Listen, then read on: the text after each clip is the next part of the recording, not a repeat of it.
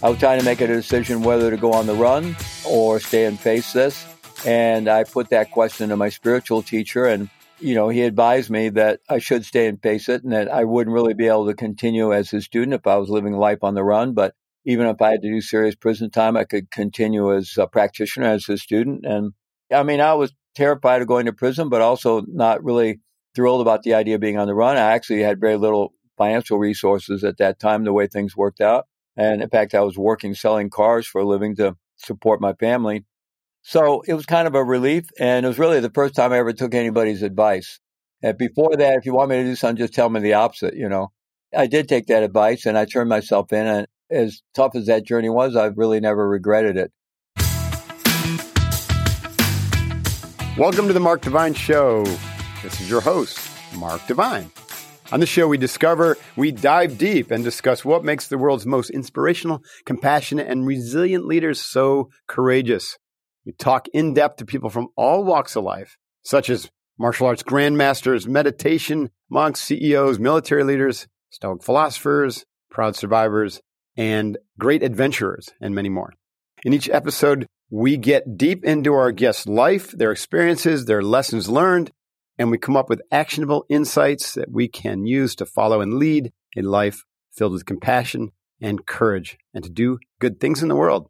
I'm excited today to talk to Dr. Philippe Maull, a fascinating guy. He's a ordained Zen monk and also a Tibetan Buddhist monk.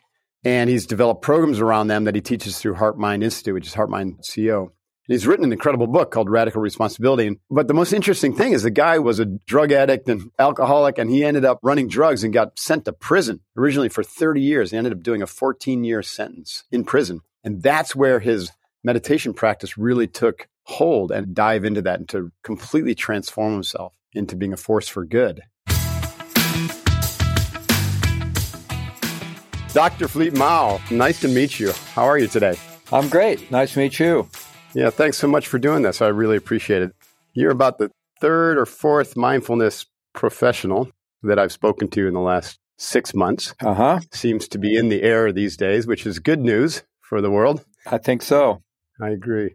Now, I want to get into a lot. I have some intersection with your world as having taken, I think, 3 MBSR courses, mindfulness-based stress reduction, been to Spirit Rock, have about 1,000 hours of yoga certifications. And I got my start in Zen at age 21. Oh, wow. Yeah, so I'd love to talk to you about that. I'm not a serious Zen practitioner anymore, but I credit that with kind of getting me on a meditative path myself. So this interview will come from a little bit of that perspective, and that I understand a tiny bit of your world, but I'm fascinated with it, and I think it's so important. But your story is incredible. Give us a sense of your upbringing and what led you to the turnaround point, which is the 14 years you spent in jail, which is incredible. And then we'll get into the work that you've done since then, which is helping a lot of people. Sure. So I grew up in the Midwest, Roman Catholic family. I don't know, for anybody that grew up in the 1950s, kind of middle class, Leave It to Beaver kind of suburban world. And my family had a family business. Good basic family, I had a good education. But there was all the shadow stuff happening. We had alcoholism in my family, and that created a real kind of psychic split for me. And I ended up kind of growing up with a big hole in my gut and a lot of stuff going on. And graduated from high school in 1968, which was one of the most tumultuous years in U.S. history, culturally and politically, with all the assassinations and so forth. At any rate, I was just classic angry young man, and the timing of the counterculture, I just went headlong into that, and I was pretty well immersed in it already in high school, and eventually became, kind of disillusioned with the craziness of the times, the whole, I was definitely full-blown into drug, sex, and rock and roll and anti-war politics and all the rest of it. And but I became, kind of disillusioned with things, was looking for something real, and took off traveling in Latin America, just hoping to plug back into something real. I remember in my early childhood, things being very vivid and real and magical, feeling very kind of plugged into reality. And somewhere around starting school, that kind of disappeared. I don't know whether it was just entering into school or whether it was the alcoholism in my family, whatever. Things just went from being vivid, real, and magical to kind of gray tones. And I never really accepted that. And so I was always, looking for something. And somehow I had this idea that I would find it traveling in South America. And I have even had this idea about getting to Peru. It took over a year to get there, spent almost a year on a sailboat in the Caribbean and traveling all through Central America and Latin America, and quite an adventure. I did finally make it to Peru, and I did discover something really genuine and real there. Very magical place. But the first time I returned to the U.S., I ran out of money, had to come back and work for a while. And I realized I wasn't able to bring that back with me. It was kind of environmental. Can I pause you here for a second? Yeah, sure. What do you think you discovered in Peru? Well, it's hard to say exactly, but I was living up, the whole country was pretty magical, but especially living up in the Sacred Valley of the Incas in the Cusco, Urubamba region. You'd wake up in the morning and it was almost like you had consumed some kind of psychoactive substances. It was just, just environmentally, it was so powerful in that way. Did you participate in any of that while you were down there, or would come across that? I definitely was still involved in drugs, although not the kind of hard drug usage I'd been involved in previous to starting my travels. I'd gotten involved in all the craziness. A lot of psychedelic experimentation, but then got up into hard drugs and IV drug usage and so forth. And in some ways, I was traveling to escape that world. The drug thing kind of shifted into the background during my travels in South America, much more interest in indigenous culture and the archaeology and the ruins and the history of these places. But it was still there. And then in South America, I got very into experimentation with a cactus source for basically mescaline, which is different than the peyote cactus we have here in the U.S. It's called San Pedro down there. Right. It's a little different. But anyway, it wasn't just the fact of that. It was literally something about that environment. It was just a really magical place. The energy level of the entire region is vibrating at a much higher level. Just the energy level of the region. Yeah, very much so. But at any rate, I was still looking, and I ended up back in Peru again. And eventually, while down there, I'd been on a spiritual journey my whole life and really always been a spiritual seeker. And, so I had all this craziness of the counterculture going on the one hand, but I also was continuously interested in the mind. I was a psych major as an undergraduate and always kind of a spiritual seeker. And by this time, I'd zeroed in. I figured out I was a Buddhist by the time, really my sophomore year in high school. I started reading some books on Zen, and it was the first thing I ever read that really made much sense to me. Right. And so I kind of knew that, but I hadn't really met a lot of other people. And I was growing up in Missouri. It wasn't exactly a hotbed for that kind of thing. But in my travels, I started to meet more spiritually inclined people. And then I kind of zeroed in on the Tibetan Buddhist tradition. And there weren't very many books published at that time, 4 or 5, mostly the Evans Wentz series, and an Englishman who did some of the early translations of some of the Tibetan Buddhist teachings. But I was living way up in the mountains of Peru and had those, was trying to study and trying to practice on my own, trying to figure it out on my own.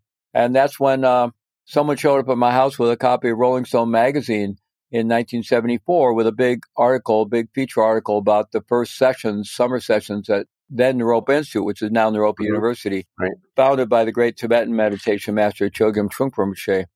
And when I saw that and saw his name, it just I just knew I had to go there. There were even some things I saw in the feature story that things didn't resonate with somebody. It was just him, his name, that. And I didn't even know that he was actually of the very lineage I was kind of zeroing in on through my reading. Anyway, so I knew I had to go there. And it took me, I went up to check it out and came back. And it really took me until, I think, 1977 to enroll. But I went and got my master's degree there. And it was then a program called Master's Degree in Buddhist and Western Psychology. They now call it a Master's Degree in Contemplative Psychotherapy.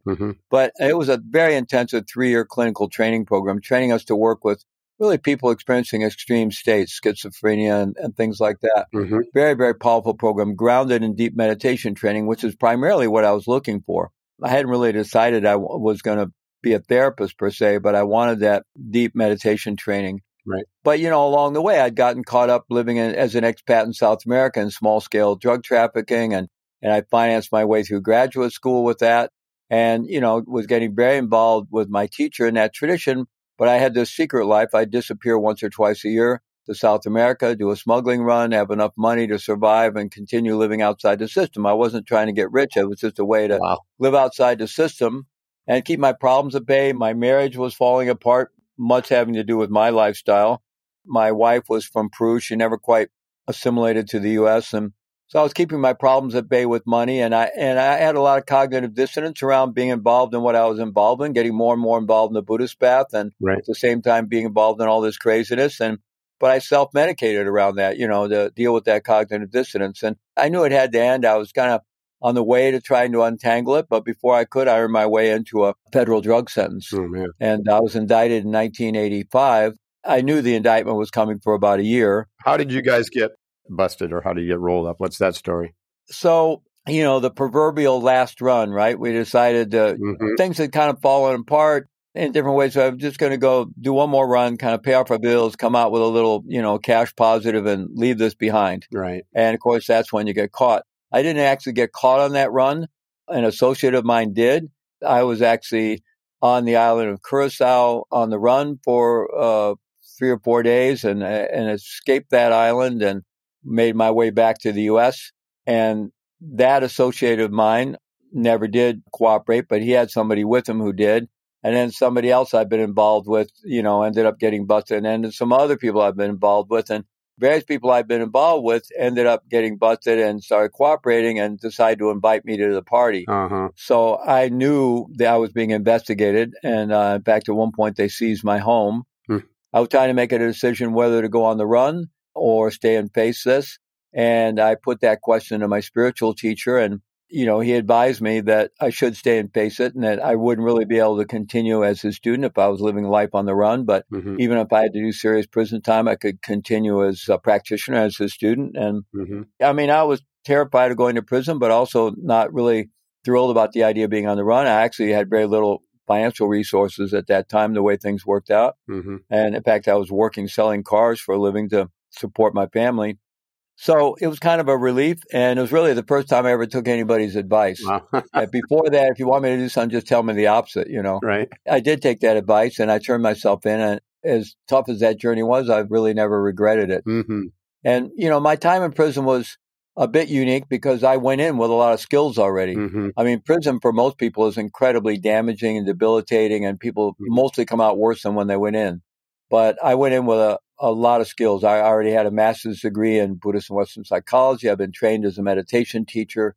I had a good, strong context from my early education in my family, despite the shadow issues and the alcoholism. But I had a lot of preparation. So I went in there, and the shock of going to prison really woke me up, obviously. And more than anything, it was the fact that my son was 9 years old then, and he was going to grow up without his dad. And I was originally sentenced to 30 years without parole, a 30-year no parole sentence. And I was 35 years old. Wow. Pretty much thought my life as I'd known it was over with. And, that my son was literally, I had pretty much abandoned him and his mother. His mother and I had been separated for quite a while, but nonetheless now I was completely abandoning them financially and so forth. And so I was absolutely devastated, having to face all the selfish decisions I've been making for so long and putting my son's life at risk and his mom at risk. And, I just really had to face all that, and I was absolutely devastated. So I became radically dedicated to get all the negativity out of my life and to take all the good I've been given and do something with it. I didn't know surety that I would even survive my prison time. Right. But I wanted to do something with it if I could that would leave a better legacy for my son than just his dad went to prison or even his dad died in prison. Right. It's interesting, if I could pause you there. Yeah. I don't know if you experienced this, but in my early days, especially, as a meditation student, as I mentioned earlier, I got my start in Zen and read Suzuki's book and was really inspired. This is my 18, 19-year-old. And then I found a martial arts grandmaster named Nakamura, who was a Zen master. And small group of us would take periodic retreats up at the Zen Mountain Monastery in Woodstock, New York. And so in those early days, I had fantasies about being a yogi monk in a cave. And then I went in the military and became a Navy SEAL, continued my practice. And I thought, well, this is kind of cool because the military vastly simplified things for me. I didn't really have to worry about money anymore. Money just came into my bank account, a lot of it tax-free. And I had all this time to train. And I've often fantasized, that's more on the negative side, that prison could be the same thing if you were a spiritual seeker. It's like you get your own cave to train in. And if I found myself in prison, I went and donated a few thousand of my books through the prison fellowship. And so I got to visit a Norwalk prison. It shattered my fantasy, but my fantasy was, man, I get to go and I get fed 3 meals a day and I can just work out and meditate. Probably wasn't like that for you, but was there any truth to that? It provided you that protected space to advance your practice? Yeah, well, people sometimes do try to make that comparison of a prison and an ashram or a monastery or something like that. Right. And there really is very little comparison other than that you get, 3 hots and a cot, right? Right. And, you all wear more or less the same clothes and your life is simplified. And, in that sense, it's similar, but ashrams and monasteries are set up for awakening and for mindfulness and being awake Right. and leading a disciplined life. And in prison, people are just trying to be mindless, just get through their time and numb out and not experience it. And they're full of chaos and noise and Right. anger and violence. I mean, they're really horrific environments. So, yeah, it's nothing like that. Nonetheless, I was very dedicated. And so I did live a very monastic life in there, but also a life of service. So I actually took monastic vows while I was in there because I wanted to experiment what would it mean to be a monk in prison. Well, it wasn't just about being celibate, but to live a really disciplined life in prison. And I felt if I could figure something out, maybe that's something I could share with other prisoners. So I took novice monastic vows in the Tibetan tradition that I'd already been part of. And then I actually the way I got involved with Zen was, I found even though I'd taken these vows and I was corresponding with Pema Chodron, who was part of my lineage and has the same teacher I do, one of the most famous Buddhist teachers in the world today. Right. But I was corresponding with Pema as kind of my monastic mentor. But I still found it very hard, even though I was leading this very disciplined life and practicing a lot, to remember the monastic part because I wasn't wearing robes. There was nothing else to remind me of it. And at one point I had this idea, because Trungpa Rinpoche was very close to a number of Zen teachers, and he used to wear a raksu over his Western-style suit a lot when he taught. Raksu is that Zen vestment. Right. It's an abbreviated vestment. It's a cloth around the neck and kind of a square vestment here. And it's worn by Zen priests and Zen teachers. And so he had 2 of them. And one of the things, I traveled with him a lot. I was one of his close attendants and traveled with him a lot. And I would take care of his robes and I almost would put them on him before he would teach. So I was very familiar with that. I thought, well, maybe I could get a Zen Raksu. And I had already started this organization, Prison Dharma Network, to support other Buddhist prisoners and Buddhist volunteers, people interested in bringing Buddhism and Dharma and meditation into the prison system. So I started that nonprofit, and one of the teachers on our spiritual board of advisors was Daido Lori from Zen Mountain Monastery, from the same place you were going. Okay. John Daido Lori Roshi. He was the teacher, Daido. Yeah. The former merchant marine with tattoos all over his body. Yeah. What a neat guy. So I wrote to him. It was a kind response, but he said, if you're going to do that, you're really going to have to become my student. You're going to have to do this. And he was about jumping through all these hoops, right? And I understood that, but I already had a full-blown tradition. But I realized he was honoring his own tradition, but there was kind of no acknowledgement of the fact that I'd been a serious practitioner for like 15 years already. And I don't fault him for that at all. It just didn't connect. But then later I read about Bernie Glassman, who's his Dharma brother and his senior, really, because Bernie was the first person made a Roshi by Maizumi Roshi, who was both of their teachers.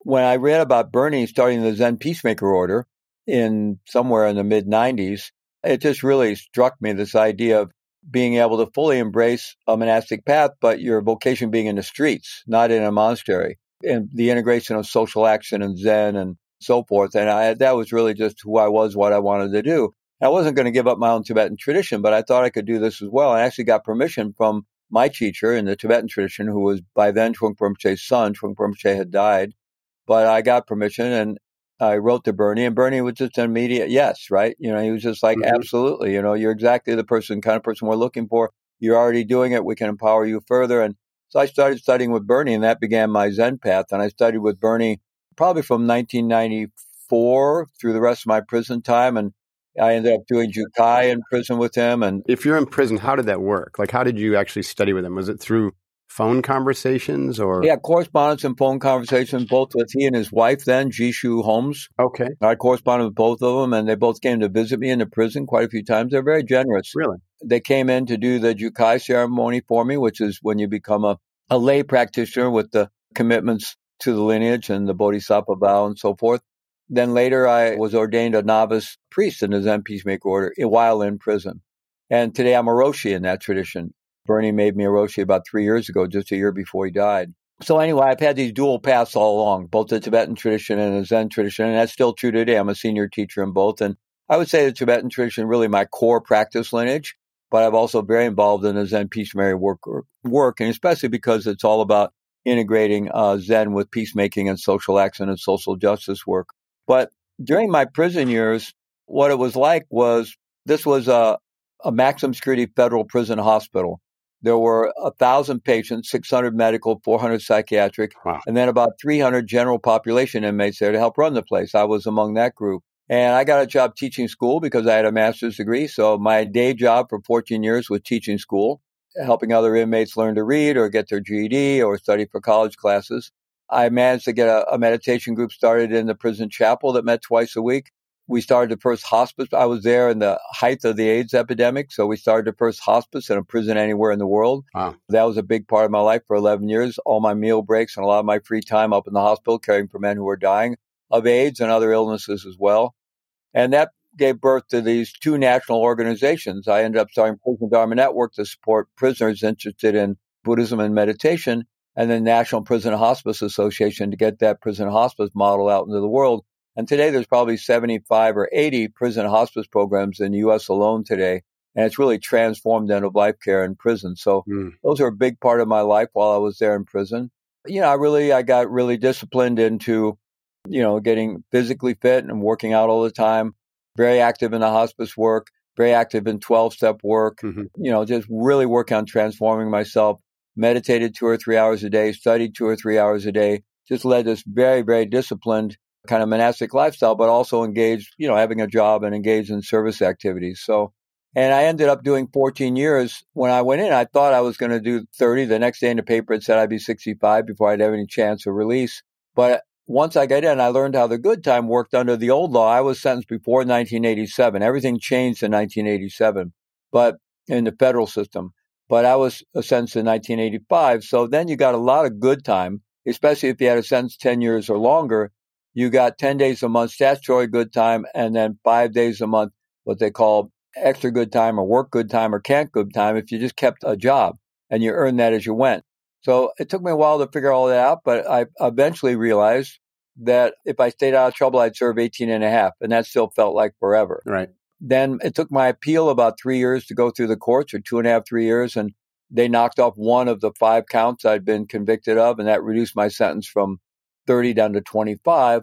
So then at that point, I knew I would serve 14 and a half on my sentence, and that's what I ended up serving. 14 inside and then 6 months in a halfway house and on house arrest when I got out.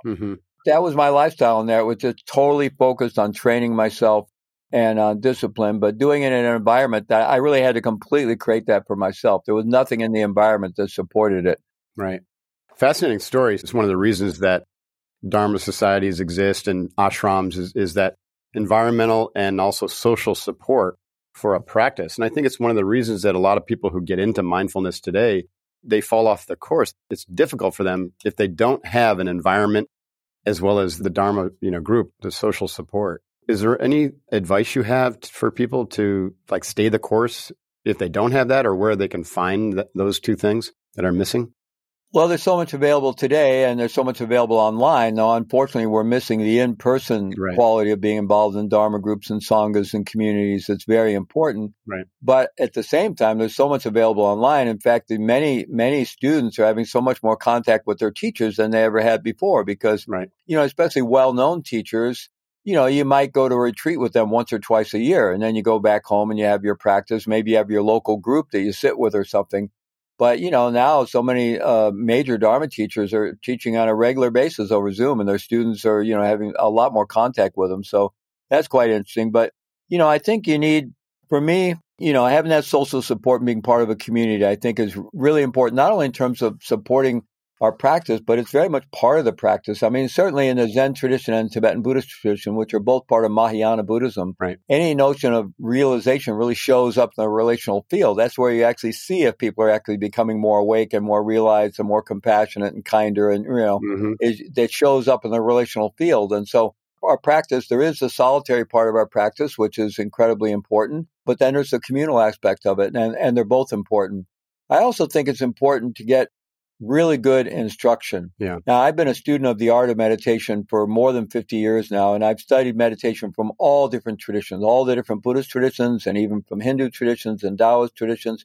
I really consider myself, a student of the art of it as well as the science of it, with what's emerged in a neuroscientific study of mindfulness and meditation over the last 10 to 20 years. And so, I think a lot of people get insufficient instruction. Yes. And therefore they really struggle with the practice, and, they struggle with working with their mind, and they find it hard and they find it boring, and it's hit or miss. And it doesn't have to be that way.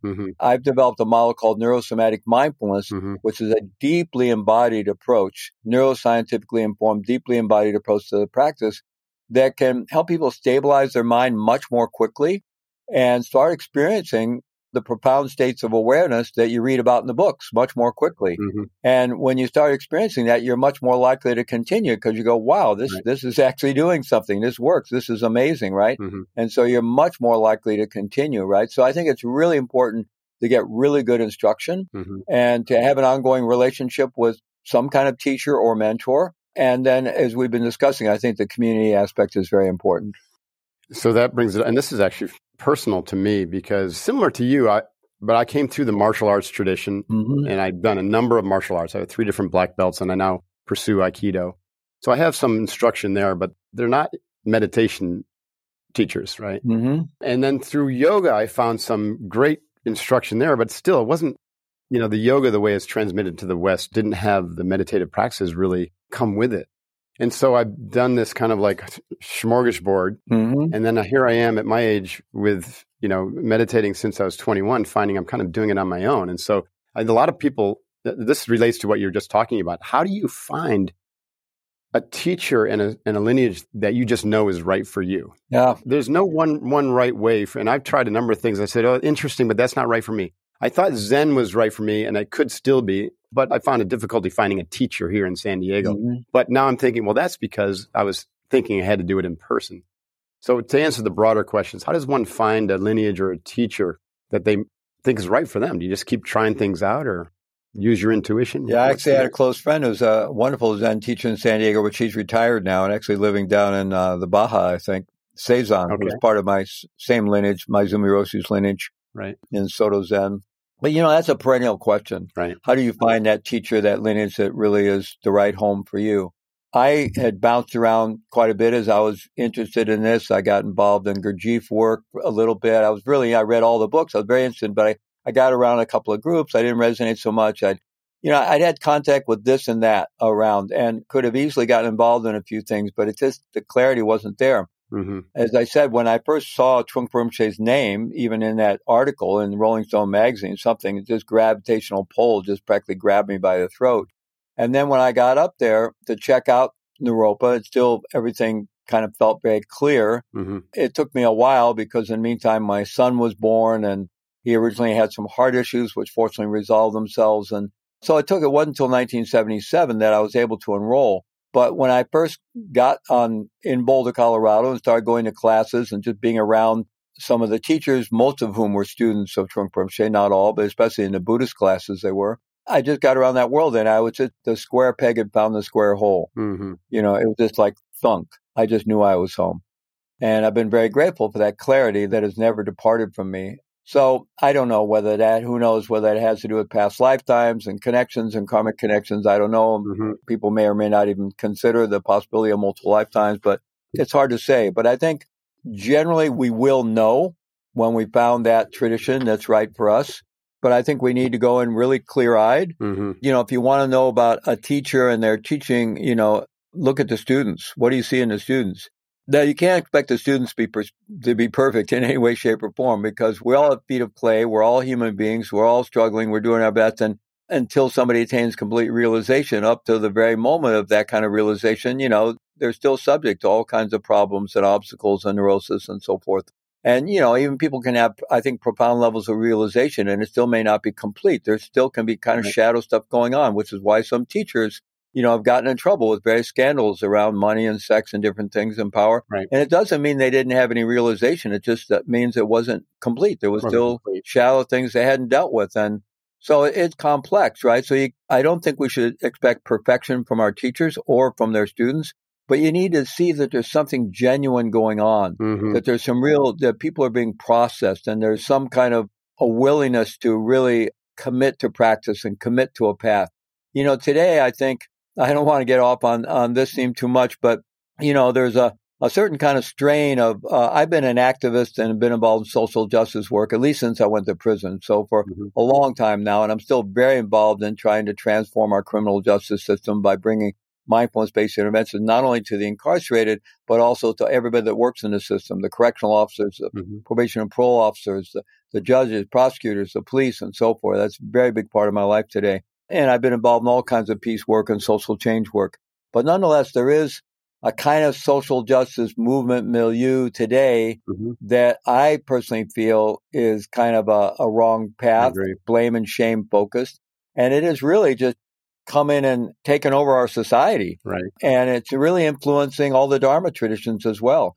And I think there's a lot of people today involved in various meditation centers that they think that ideology and the Dharma are the same thing, and they're not at all. They're not. They're not at all. And they're not coming from love. It's got to come, any kind of justice has to come from love. Absolutely has to come from love. I just interviewed for one of our summits an amazing woman who lives in the state of Acre in Brazil, very remote part of the Amazon rainforest. And she and her husband is chief of the Yawanawa people. And she's originally a native person she's Zapotec from Mexico, from Oaxaca. But they met, and she's been an activist for indigenous rights and climate emergency all over the Americas for a long time. And now she and her husband lead the Yawanawa people in this very challenged part of the Amazon rainforest. She could have been talking all about the injustices and how, modern people are destroying the world. She could have gone, that wasn't her message at all. She was very clear about what we need to do, but it was a message of love and inclusivity and working together. There was just none of that blame and shame approach to activism. And yet she's fierce. She's fierce for protecting the rainforest and protecting the rights of indigenous people. But she totally comes from that Gandhian, Kingian tradition of love. Anyway, that's not what's current today. It's really affecting a lot of Dharma communities, many of which I think tend to be more focused on political correctness than they are on actual Dharma these days. So, and I think it's trouble for the teachers too, because I think a lot of teachers are hesitant around their students anymore to really teach. They don't want to get canceled. They don't want to get canceled, right? Right. You tickle somebody's ego a little bit and suddenly they're after you, Right. I think it's tougher than ever to find, but they're there. They're there. They are there. The genuine thing is still there. It can be found. Yeah. And I think a key point is that they're not going to find you. You have to be seeking. Exactly. Right. You got to be on the path, and when you're ready. In fact, there is a period of life when we think my teacher's going to find me. Just going to magically appear, right? It doesn't really work that way. Okay, we're going to take a short break here from the Mark Divine Show to hear a short message from one of our partners. I recently received a question from a listener. She wanted to know if it was possible to avoid digestion problems by eating only healthy organic food. It's a nice thought, but unfortunately, just not possible. You see, your natural ability to digest food declines with age. This is because your body produces fewer enzymes, which are the proteins responsible for digesting food. Fewer enzymes means more difficulty digesting food. Even organic foods won't provide enough enzymes to properly digest them. This is especially true if you cook your food, because cooking kills the enzymes. This is why you may have digestion problems even after a healthy meal. Your body just can't produce enough enzymes to get the job done. This is where supplementing with high-quality enzyme supplements can be a huge help. I personally recommend Masszymes by Bioptimizers. It's a best-in-class supplement loaded with full-spectrum enzymes for digesting proteins, starches, sugars, fibers, and fats. Taking Masszymes daily helps top off your enzyme levels and replace the enzymes that your body is no longer producing, which means you'll be able to eat all sorts of delicious foods and digest them quickly and effortlessly. After you start taking Masszymes, you may notice that you no longer feel bloated after meals and that your belly feels flatter.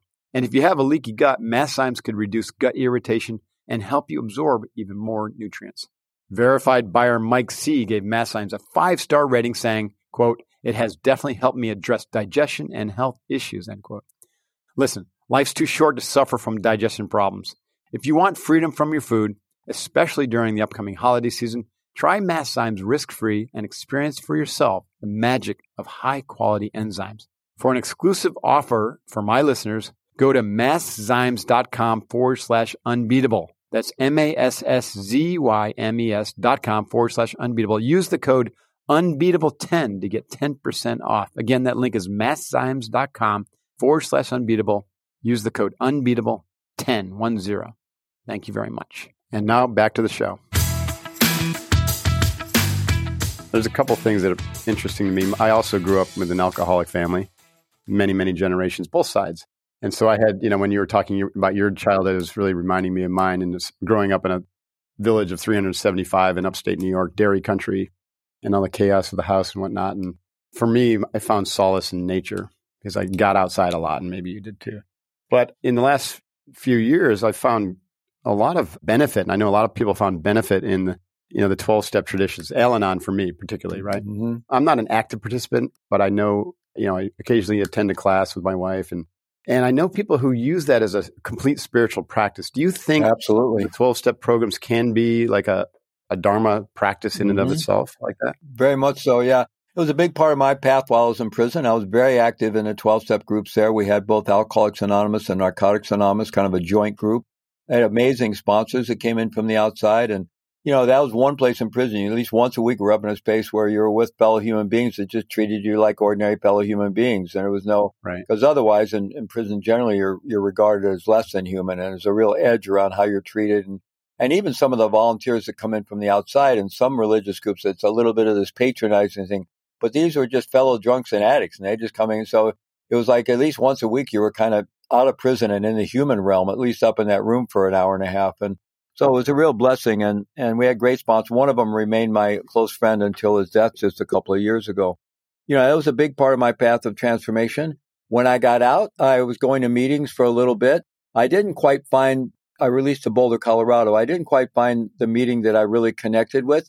But part of it was I was really busy with my own life and my own spiritual path. And I wasn't going to be able to make that my primary path or become a person resourcing it like I was in prison. Like in prison, I was like the backstop resourcing that program for 14 years because people came and went and I kept training people into all the positions, but I was always in the background keeping it going. And one of my early sponsors said, if you want this program to really work for you, become somebody that's making it work for others, that's getting it off in, the basic 12-step. Mm-hmm. So I really believed in that. And so just being kind of a consumer of the meetings was a little difficult, bit of an adjustment. And at some point I realized that alcohol really wasn't an issue for me anymore, nor were drugs. And my own Tibetan Buddhist path demands so much time and so much commitment that it just didn't make sense to continue both. So I didn't, but I love the path. I have a very close friend that I do a lot of work in the criminal justice world with. And I would say he's also a meditator, but in many ways, I would say the 12-step work is his core community and his core path, right? Yeah. It's a beautiful program and it's saved countless lives. So I'm a big believer in it. And that's fascinating. I agree with that. Could you describe, this is, again, something that's really interesting to me because I've studied Zen in my early years and then Zazen, Tibetan Buddhism, more recently. What do you see as the primary differences between the two paths? Well, in terms of Tibetan Buddhism, it depends on who the teacher is. My teacher, Trungpa Rinpoche, who died in 1987, really emphasized basic meditation practice. And he actually incorporated some of the Zen forms. And, we had these month-long sittings called datans, which was similar to a Zen sesshin, except longer. Mm-hmm. Some people would go that. We also have what we call weekthans, which is basically a 7-day intensive, very similar to the form of the sesshin. And the basic shamatha vipassana meditation practice in the Tibetan tradition is very similar to Zazen. They're very similar. Of course, there are different approaches to Zazen, and some people are doing breath counting and different things, and then there's shikantaza, just sitting. In general, in Zen, my experience is teachers give less precise instruction. It just kind of go sit on your cushion and figure it out.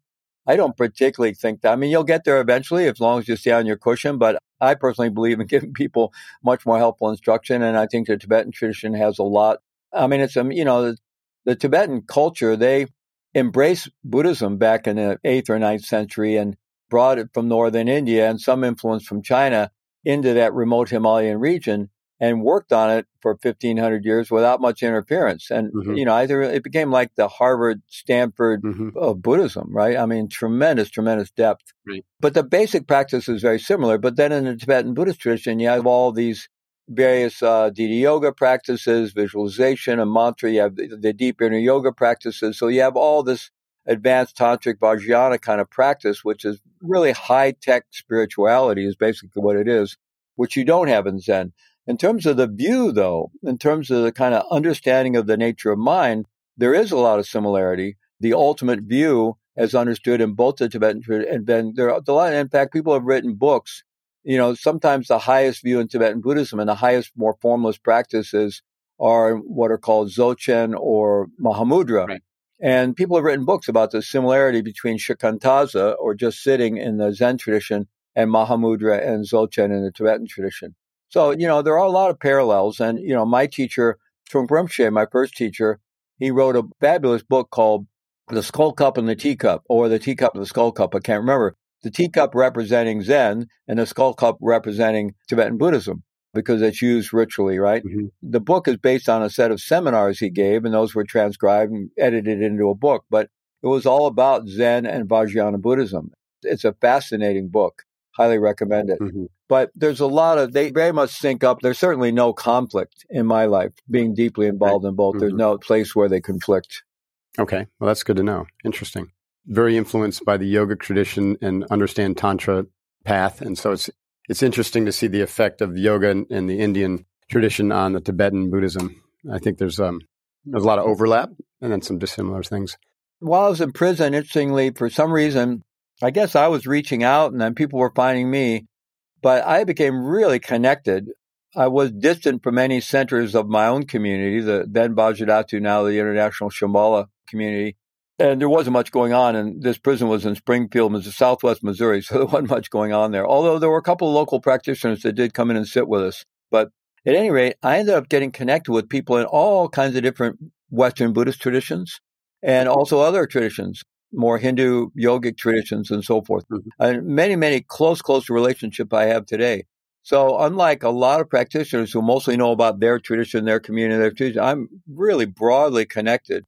And then, of course, because of the prison work and then other things, I became very immersed in the secular mindfulness world. So I'm very broadly connected there as well. And I know most of the major teachers in the Western Dharma traditions and secular mindfulness traditions as friends and colleagues.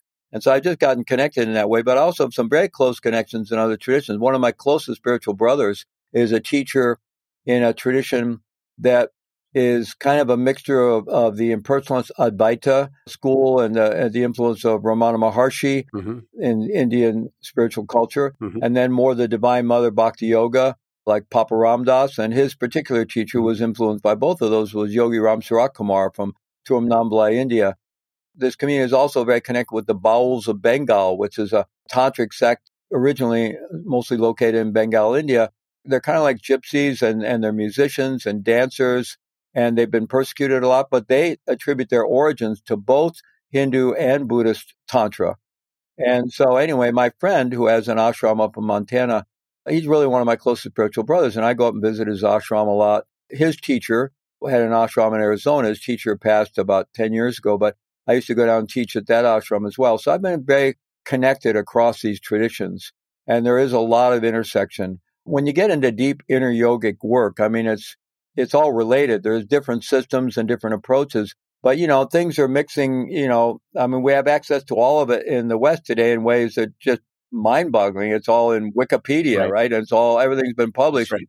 And there's all this interchange. But this isn't the first time that happened. There were times in Central Asia, Eastern Europe, when there were mystics and yogis running around in that interchange and who were Christian Nestorians, who were Hindu yogis, who were Buddhist yogis, or Sufis, and that interchange has happened before. And so, right. When you get into deeply working with our mind and being, there's a universality to it. We're all the same. We all have the same basic mind, consciousness, and being. So these different traditions all have a way in, and I really, really appreciate all of it. Yeah, no, I agree 100%. One of the things that is challenging for a lot of people, and you kind of alluded to it, you had been a practitioner for many, many years, and maybe was chipping away at your emotional and moral well-being, but it wasn't transformative, right? And I think, was it John Kabat-Zinn who wrote After Enlightenment, Take Out the Trash? And one of my yoga instructors said, if you're an asshole and you meditate for 20 years, you might be just a more focused asshole. Right. So how do we get the moral and emotional development built into a practice? The fact that I was, really a serious practitioner before I went to prison really begs the question, how the heck did that happen, right? Suffice it to say, I was really compartmentalizing my life, right? I was choosing to ignore a lot of what my teacher was saying, and I was focusing on what I was interested in, which was basically the mind and awareness and meditation training. And I was completely ignoring the ethical foundations of the Dharma. And also, he really emphasized not compartmentalizing your life. If you show up and you look really good in a meditation hall, but you go home and you got a sink full of dirty dishes, there's something fishy about that, right? So he was all about, not compartmentalizing, completely integrating into your life. But I wasn't doing that. I was ignoring that. Even though I was completely committed to that lineage, that teaching, I just was still caught up in my own conditioning and compartmentalization and also my addictions and all the rest of it. So when I got locked up, that cleaved all that craziness away and I was really able to focus. But also I realized what was really missing in my life, what had been missing, was a focus on the ethical foundations. So I decided to completely build my life in prison based on, to begin with, the lay precepts of the Buddhist tradition, which are classic, religious precepts of refraining from killing, refraining from lying, refraining from stealing, refraining from sexual misconduct, refraining from misuse of intoxicants. And then I went on to take the novice monastic vows, which adds some more, right? But I was really serious about grounding every aspect of my life in those precepts. I knew that had to be the foundation from which I built a new life. And so I was really, really serious about that. And I also got really clear about the nature of cause and effect and karma. Like if I came up to the vending machine and there was a quarter in it, I'm leaving it there. It's like, because I don't want the karma of that. I'm here experiencing all this karma, now I'm in prison for all this. I don't want any more, right? I'm just going to live cleanly as I can. So, that was a big part of it, but also really understanding, morality had been introduced to me in my Roman Catholic education as more of a should. And then with a big punishment reward context to it, right?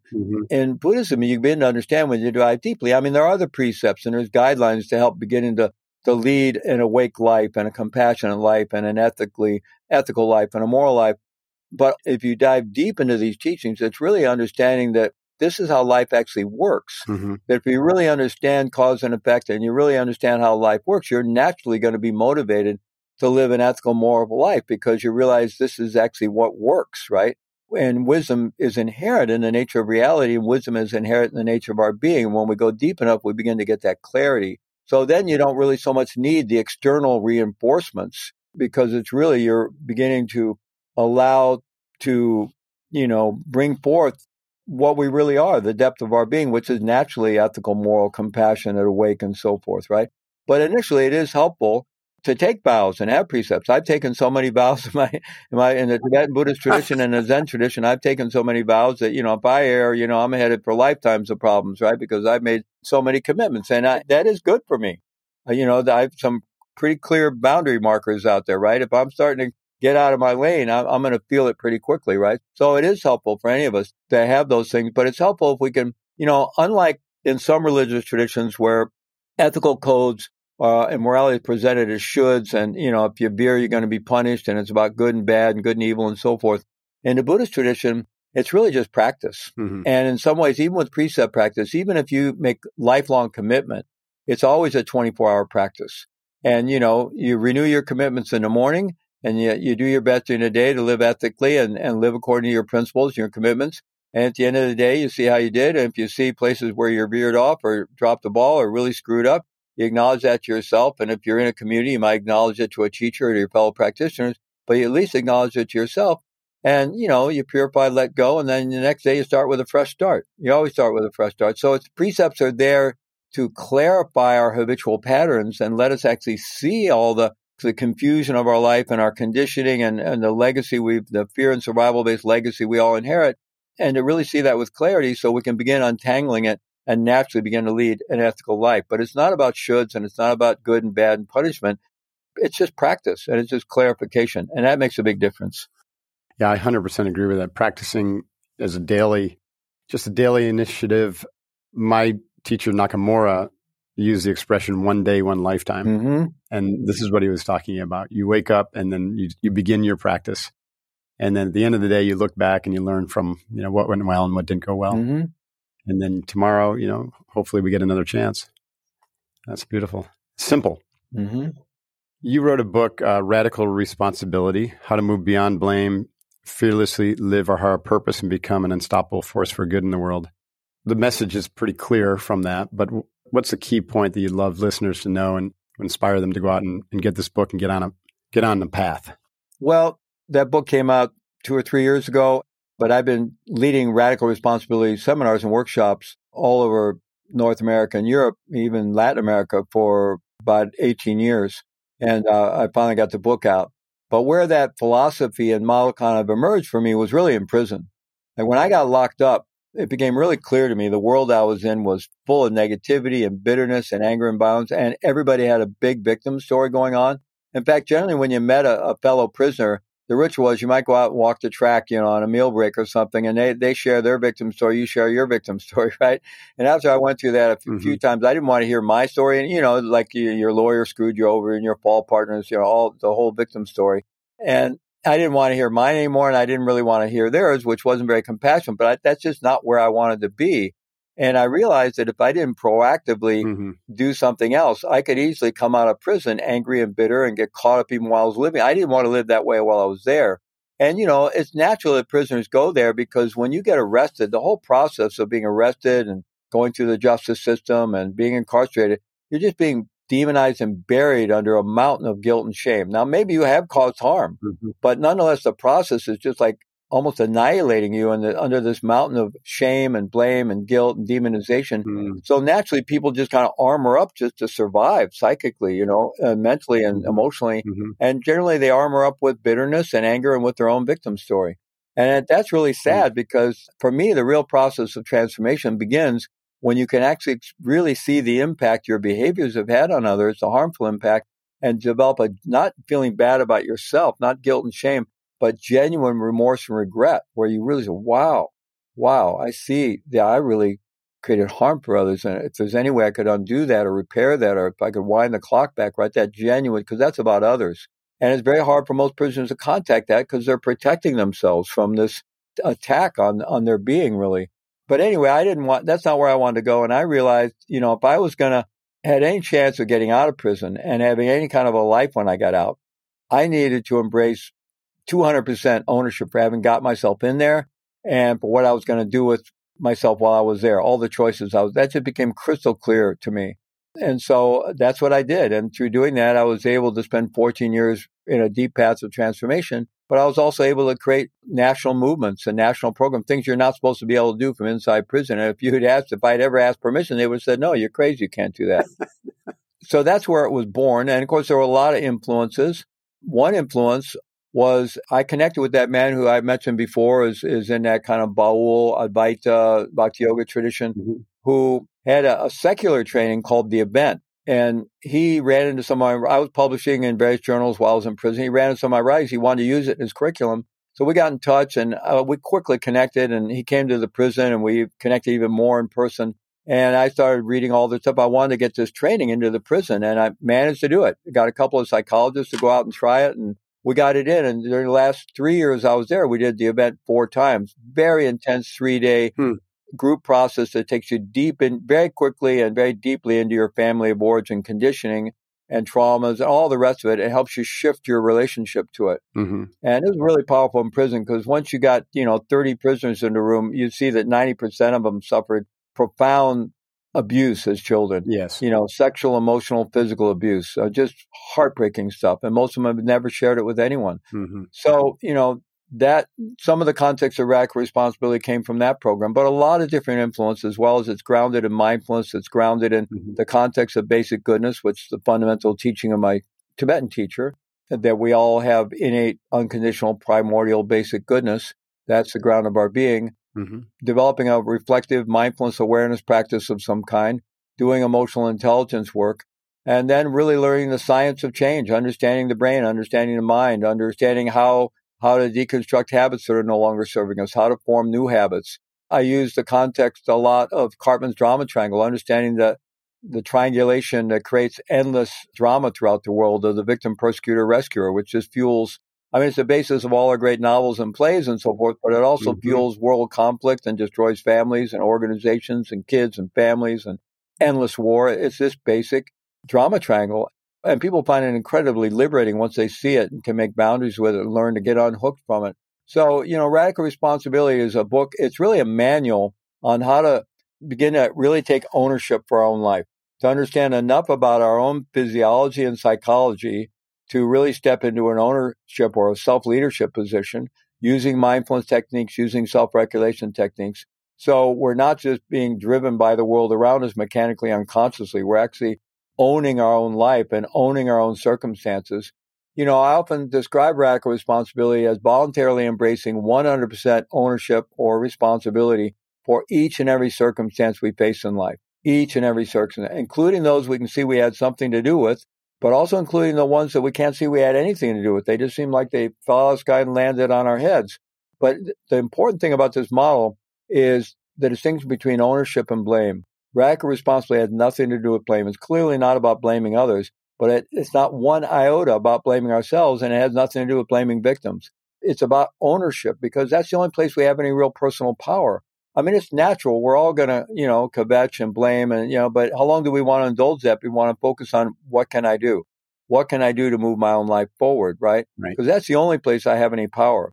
And so all this is done in a context of tremendous self-compassion, but at the same time, just beginning to see that blaming and complaining and all the rest of it is just a really inefficient use of our time and energy and doesn't take us anywhere. In fact, it'll take us backwards. So that's the model. But it's, other people are like, oh, your fellow Navy SEAL, what's his name? Extreme ownership. Jocko, I was just thinking Jocko Willink. Yeah, Jocko Willink. So extreme ownership is a similar context. And there are other writers who've written about that kind of mental toughness, but they don't get so much into the deep, how do you do it? They tell you, this is what you got to do, right? Right. But how do you do that? How do you understand enough about your own mind and psychology and emotions, and how you develop a reflective awareness practice to actually give yourself the ability to really get in the driver's seat of your own mind? Now, of course, I'm sure Jocko Willink actually, through his Navy SEAL training, embraced a lot of awareness training that even if it wasn't called that, right? Yeah. But nonetheless, this similar context to books like that, but I would say it's a little more spiritually grounded and goes deeper into the how. I love that. Yeah, I was going to mention Jocko's book, Extreme Ownership. I love his book. I've used it in my consulting work. Yeah. One of my business clients, I've had all the managers read the book, and we use it a lot as a reference point. Yeah, it's great. Again, it's great for the secular-minded and those who just need a little bit of a club over their head to say, go do this, and here's why it's important. But I think you're right. The work of self-awareness is a little bit more subtle and requires introspection, not doing. Mm-hmm. And so this is part of the challenge of our society, where we got such a massive bias toward action, right, and tasks, that we don't take the time to do the introspection. Yeah, doing versus being. That's right. Yeah, we don't honor the being quality of life. Right. This has been a fascinating conversation. I really, really appreciate your time and the work that you're doing. How do people connect with you? And I'm curious about the neurosomatic mindfulness program and the work that you're doing. How do people find you, and where should they kind of start depending on their interest? Yeah, well, if people are interested in my book, Radical Responsibility, they can go to radicalresponsibilitybook.com. Okay. And you can read all about the book there. You can get a free chapter download, and you can read all the accolades from other best-selling authors like Daniel Goleman and Tara Brach and John Kabat-Zinn and Rick Hansen and many others. And then you can order the book right from there. I mean, you can choose Indie Books or Amazon or Barnes & Noble, whatever, however you want to order the book. In terms of my courses and the summits that I put on, it's Heart Mind Institute. So you can go to heartmind.co, .co, not com, but just co, heartmind.co. Right. My basic website is fleetmaull.com. You can always start there and find most of what I do from fleetmaull.com. And if people are interested in the whole prison work side of what I do, Prison Mindfulness Institute is prisonmindfulness.org. That's the work we do with at-risk, incarcerated, and returning youth and adults. Mm-hmm. Then we have the Engaged Mindfulness Institute, which is engagedmindfulness.org, where we train mindfulness teachers in trauma-informed approaches to bringing mindfulness to underserved populations and people who've been placed at risk. And then we have the Center for Mindfulness and Public Safety, which is all about bringing mindfulness-based wellness and resiliency to first responders. So that's mindfulpublicsafety.org. Awesome. Well, thank you so much for your time. And I look forward to tracking your work. And yeah, enough said. Happy New Year, and may 2022 be a blessed year for you. Yeah, thank you. Same to you, Mark. Thank you very much. Wow, what a tremendous guy.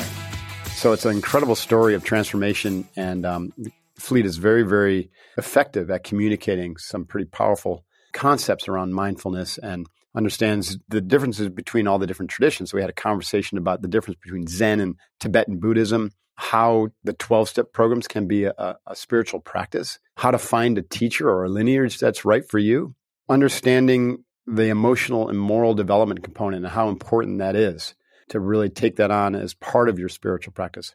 Show notes and transcripts will be on our site at markdivine.com. The video will be going up at our YouTube channel. You can find that at our Mark Divine site or markdivine.com/YouTube. I am at Twitter, the handle Mark Divine, and on Instagram and Facebook, it's at Real Mark Divine. And you can find me on LinkedIn as well. In January, late January, we'll be launching Divine Inspiration, a new newsletter. I'd love for you to receive it. And if you're not on my email list, please go to the website, markdivine.com, and subscribe. And we will be disseminating really interesting tidbits of inspiration from myself and also some updates or summaries from this podcast and some other maybe products that I'm testing and trying out. So lots of interesting things you'll find on that new Divine Inspiration newsletter coming to you soon. Special shout out to my amazing team, Jason Sanderson, Jeff Haskell, Michelle Zarnick, and Amy Jerkowitz, who do amazing things to help bring this podcast to you every single week. Also, really appreciate reviews. And if you've reviewed this podcast, thank you very much. If you have not, please consider reviewing it. It really helps with awareness and other people finding it, and help share it with your friends as well. Well, this is going to be an incredible year, 2022. We're choosing to overcome a lot of the challenges that we found from 2021. We're going to learn from them. We're going to grow from them. We're going to become stronger, more resilient, more focused, less distracted, more introspective in 2022. It all starts with you. We must be the change we want to see in the world. Hashtag Gandhi. And that's what this is all about. The Mark Divine Show is about helping you learn how to take control of what you can control and live one day at a time, doing amazing things that are in line with your purpose. So I'm here for you. If I can do anything to help you out, please let us know. Hit us up on social media. And I look forward to talking to you next week. Booyah. Divine out.